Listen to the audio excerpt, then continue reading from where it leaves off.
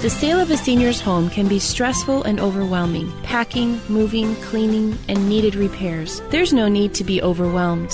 Hi, I'm Rebecca Bowman, founder of SASH, a real estate company focused on serving seniors and their families. Here's SASH client Cynthia. We had to figure out how to settle an entire estate in 10 days. We chose to work with SASH because they were very ethical.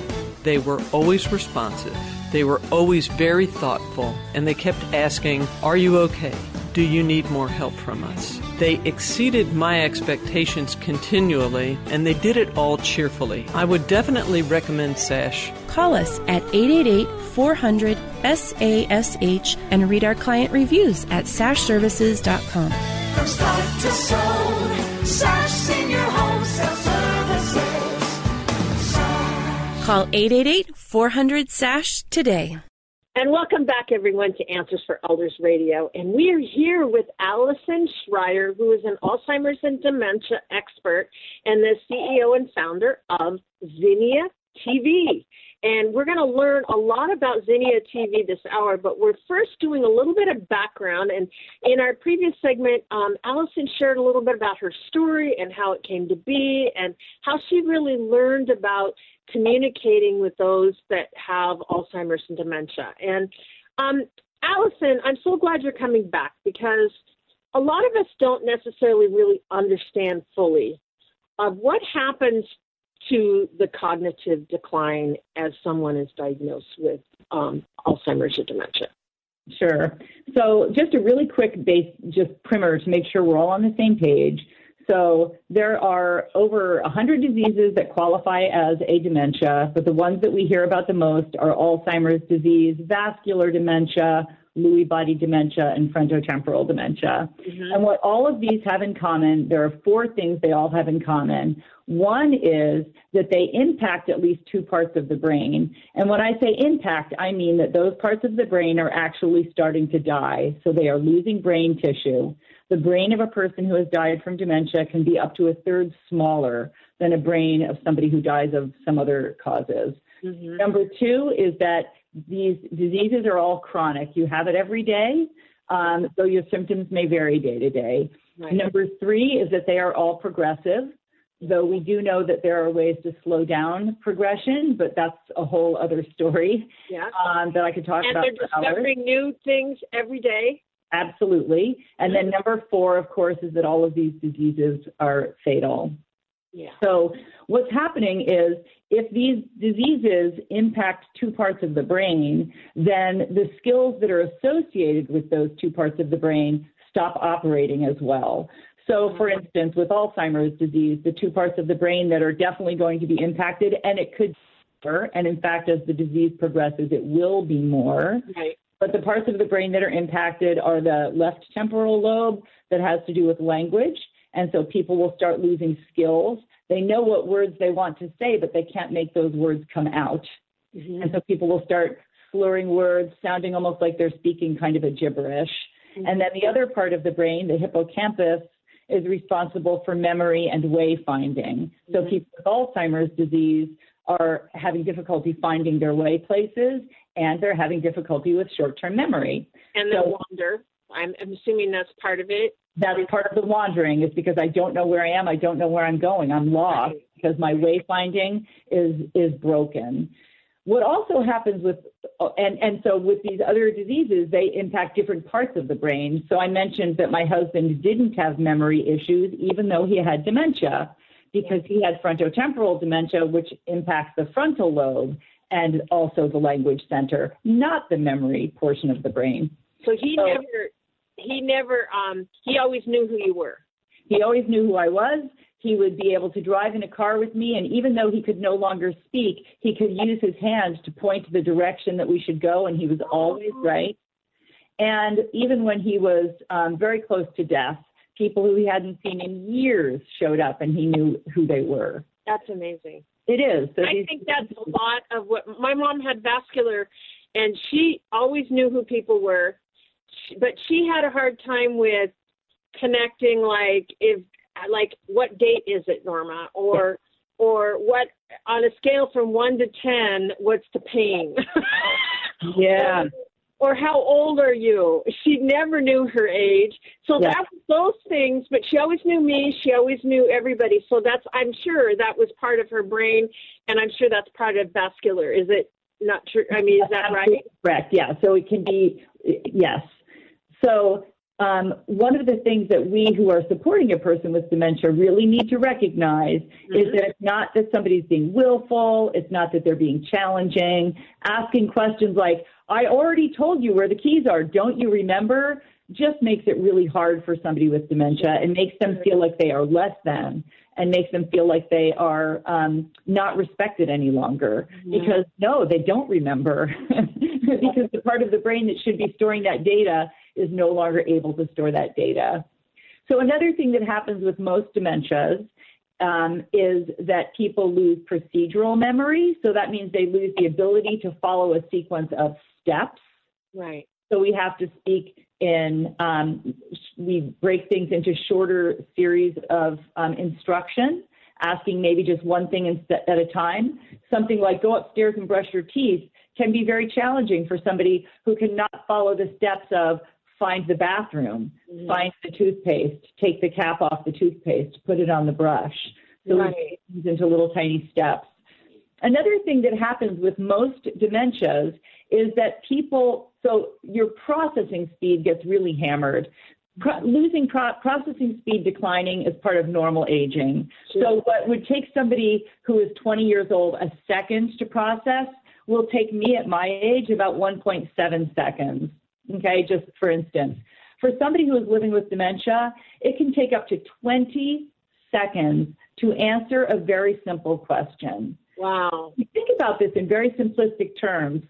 Your brain wants to answer the question, and it's trying to get to that place to find the answer, but it keeps hitting bridges that are out because there is brain tissue that is no longer there. But boy, it's going to try to find a workaround. And by the time it eventually figures it out and responds, you can be, it can take up to 20 seconds. And you know, what you're saying is so valid. And I remember taking my mother out to restaurants. Yes. And she would look at the menu and she would see what she wants, right? Because she would read the menu. But then when it came time to order, it's like she couldn't get the word out of what she was reading. And I would see servers get impatient. And oh, yeah. There's that connection. And yet, you know, it was hard on, you know, a family member like me, and I'm sure that those listeners that are listening and watching this podcast is the fact that, you know, you're in a situation right now where you're trying to help your loved one, you're seeing an irritation from a server, and you really don't know if you should step in and correct it, if you should make the order on their behalf. But my mom got offended if I do that. She's like, let me talk, let me answer, you know, talk or answer the question. And so I really came to the point where I would say to the server, just, you know, be patient, you know, or, you know, I'd be nice. I mean, how would you say is the best way to handle something like that? So two things are going on there. One is it can be really overwhelming for a person living with dementia to look at a menu and figure out what they want. So one of the things that we do when we're working with a person, supporting a person with dementia, is we avoid open-ended questions like, what would you like for lunch? Because, oh my God, the world of possibilities is so big. That's true. So instead, what we do is we offer choices. Hey, Mom, we don't even need to look at the menus here. I know what's good. Do you want the ham sandwich or the turkey sandwich? Perfect. So we break it down into simple little questions. And then working with the server, we can say something like, hey, my mom requires a bit, or maybe don't even make it about my mom. We require a bit of extra time. Thanks for your patience.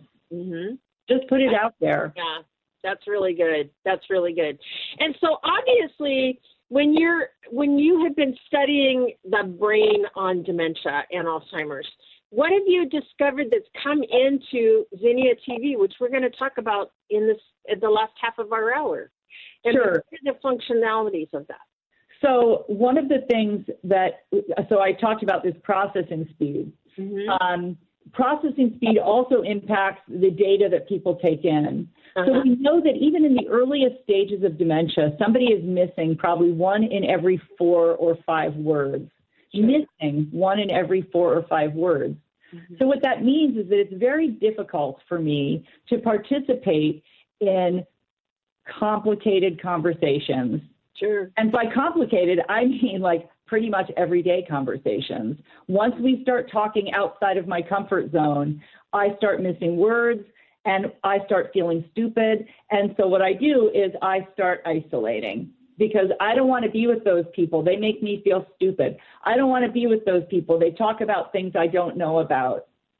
So we know that people's ability to take in data is slowed down. This is both visual data as well as auditory data. Right. And so we also know that as dementia progresses, people have a hard time telling fact from fiction. I remember when my stepdad was watching, it was September 11th, and the TV was showing footage from so many years ago, and he went running in, and he kind of wobbled in, and he woke up my mother, and he said, Kathleen, wake up. Terrible things are happening in New York. He had no sense that this is something that had happened a long time ago. People will watch the news and they see something reporting about a fire and they assume that it's their house that's on fire. Mm-hmm. So we know that the things that people see on TV can be very hard for them to identify with. Is it real or not? I can't really follow what they're talking about. And things are moving so quickly on the screen that I can't really pay attention. Mm-hmm. And so what I do instead is I kind of shut down. So we see a lot of people who live with dementia who, for instance, fall asleep in front of the TV because I cannot pay attention to what's going on. So I am going to gracefully exit and just fall asleep. So those are just some of the brain changes that impact the way that we respond when we're watching television with dementia. Well, and it's so valuable that you have this amazing channel. And we're going to talk about Zinnia TV for everyone that are listening. And in the meantime, Allison, how do we get to your channel? And by the way, there's stuff to watch right now for free. And you can certainly get a sample. So tell us how to reach Zinnia TV. Thank you so much. It's Zinnia TV, ZINNIA.com, named after the zinnia flower, because the zinnia flower blooms in any conditions, even terrible ones, and we want to help people living with dementia continue to flourish. I love that. And so in our next 2 segments, in the bottom half of the hour, we're going to talk about the Zinnia TV and why it's so effective with those with Alzheimer's dementia. And Allison will be right back right after this. It's time to rethink, renew, and reimagine retirement. Hey everybody, Jared Sebesta here, host of Retire Repurposed.